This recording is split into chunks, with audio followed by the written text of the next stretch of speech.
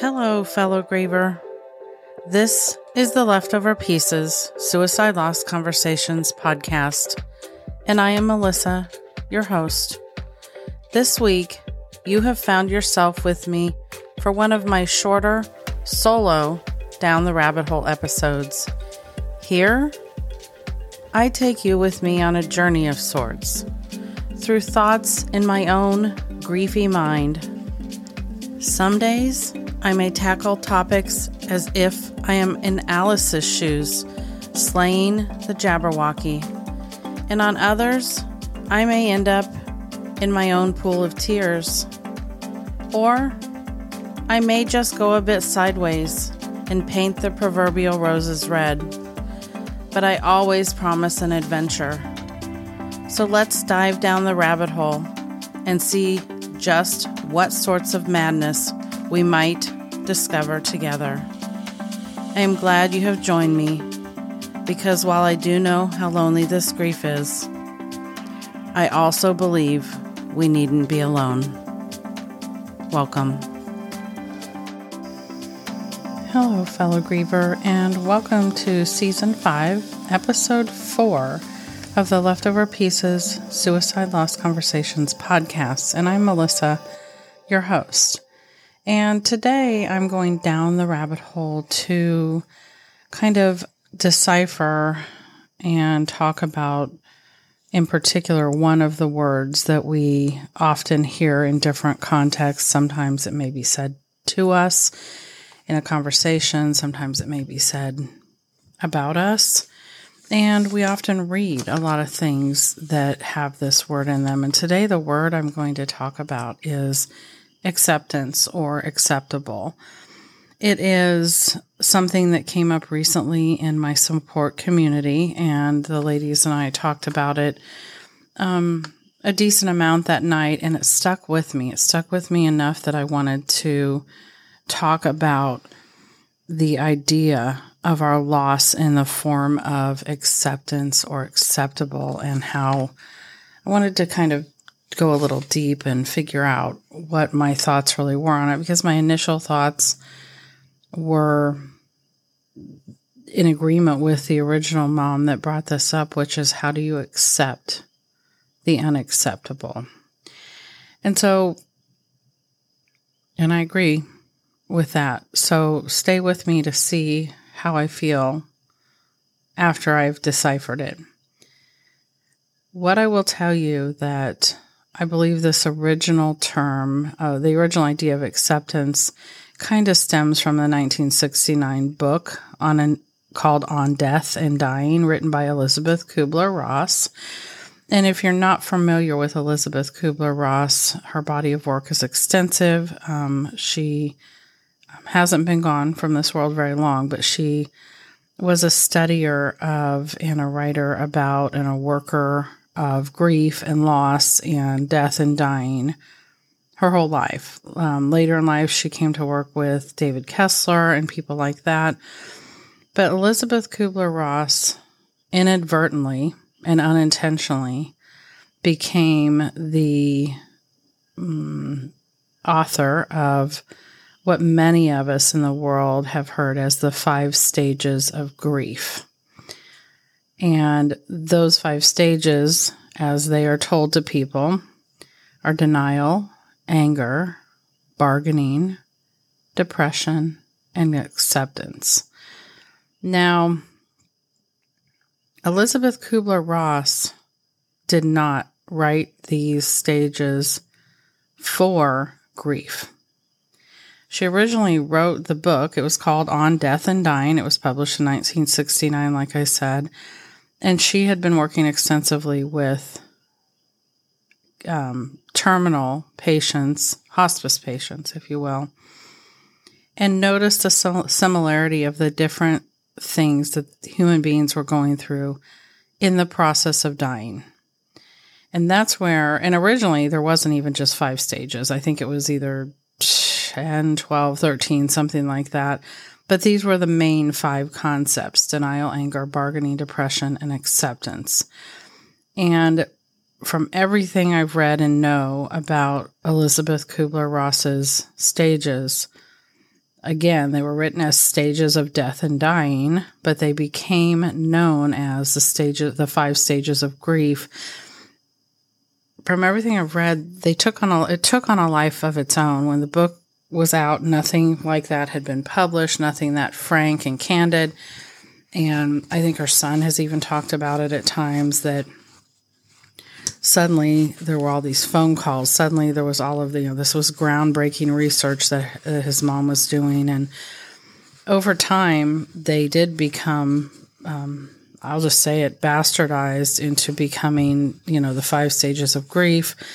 I think I know that there are corporations that even have adopted them as ways to help people when they're stuck in ruts and the things that they go through in order to dig themselves out of these ruts. So they very much took on a life of their own, but that was not what they were intended for. However, for a number of decades, these have been the 5 recognized stages of grief, if you will. So there's still a lot of people out there that think that these are the 5 stages that they're supposed to somehow work through and then be there. And since the last one is acceptance, I thought that was a good place to start in talking about this word and why we seem to maybe hear people say, have you accepted the loss of your loved one? Or they may say behind our backs, if you will, I don't think they've really accepted the loss. So why do people do this? Well, one, I think it's our nature to need a roadmap when something hard happens. We want something to help us navigate our way out or our way to the end destination, right? Which in the mind of people are the way to not be grieving anymore, the way to be past it or beyond it. You've moved through all these stages. You've completed the work. It's done and dusted, right? But suicide loss is so complex. In my case, my suicide loss was my child, and child loss is so complex and complicated. So there's really no roadmap that somebody can give you. There's only others who have gone before you and can witness and hold space and hold us up and perhaps light a candle that would shine a light for us to trudge behind until we are able to possibly light our candle from theirs and start to walk alongside of these other grievers, right? But acceptance is such a deep concept for me where this is concerned. So in my support community, when this was brought up, the idea was, how do we accept the unacceptable? This icky term as it makes us feel. Many icky terms that make us feel certain ways. So for me, I started where I often do, and I defined the idea of acceptance. And the first definition that kind of fits is the process or action of being received as adequate or suitable. The one that fits the most is the willingness to tolerate a difficult situation. I'm going to say that again. Acceptance can be defined as the willingness to tolerate a difficult situation. So that made me scratch my head, right? Because I could almost get there with that. I could almost go, am I willing to tolerate this difficult situation? And it was in the willing part that I really got caught up, right? So this still didn't fit for me. And let me go a little bit further in that some of the synonyms for acceptance are adequate, common, fair, and tolerable. Obviously, that's not an exhaustive list, but it's a good one. Well, adequate, common, fair, tolerable. Nope. None of that fits this loss for me, right? But then if I go to unacceptable and look at synonyms for unacceptable, I get things like impossible, insufferable, or unbearable. That fits. This loss feels unacceptable because it is impossible. It's definitely insufferable and most definitely unbearable.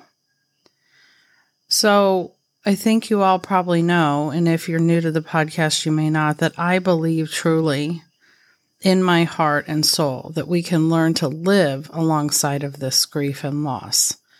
That's not the same as moving past it, getting over it, being done with it. But we can learn to live with something that's unacceptable. That doesn't mean we have to be okay with it. Those are two different thoughts. Because we did not choose this, and we would never choose this. So how could it possibly be acceptable? What I do think, some words that we can replace with that, especially if we're going to take the moment to use it as a teaching opportunity, is we can recognize our loss. We know it's there.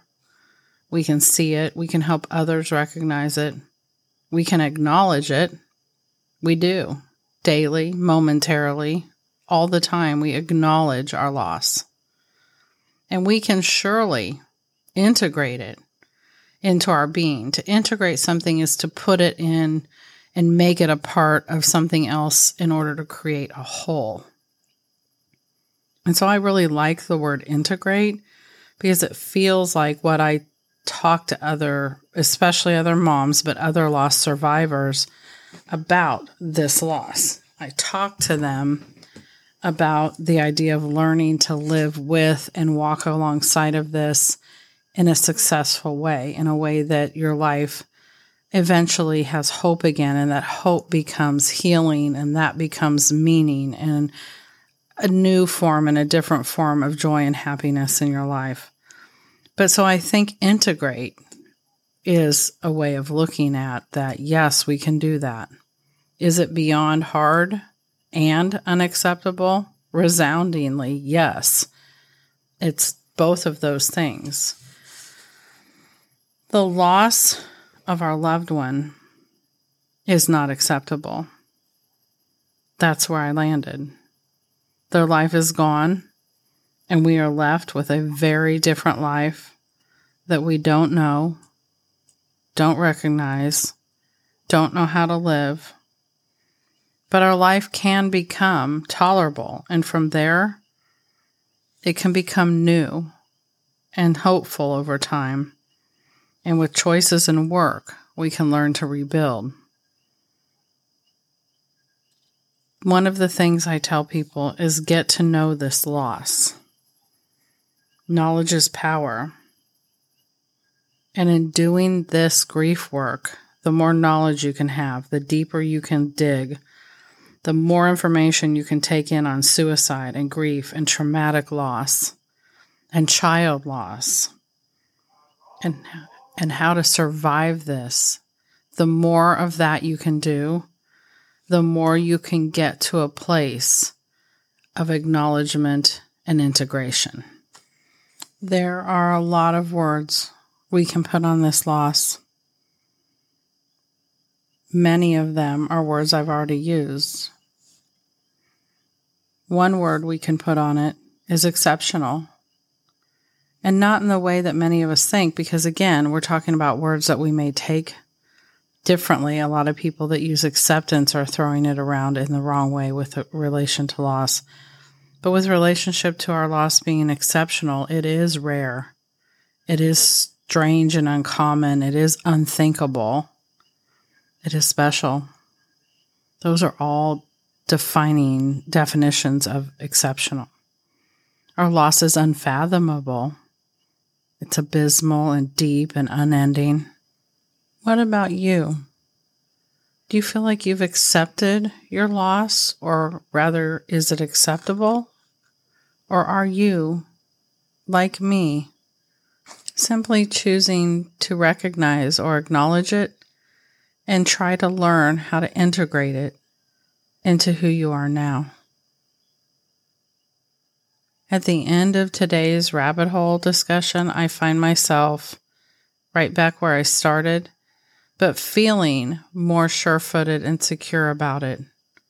This loss, for me, is not acceptable and never will be.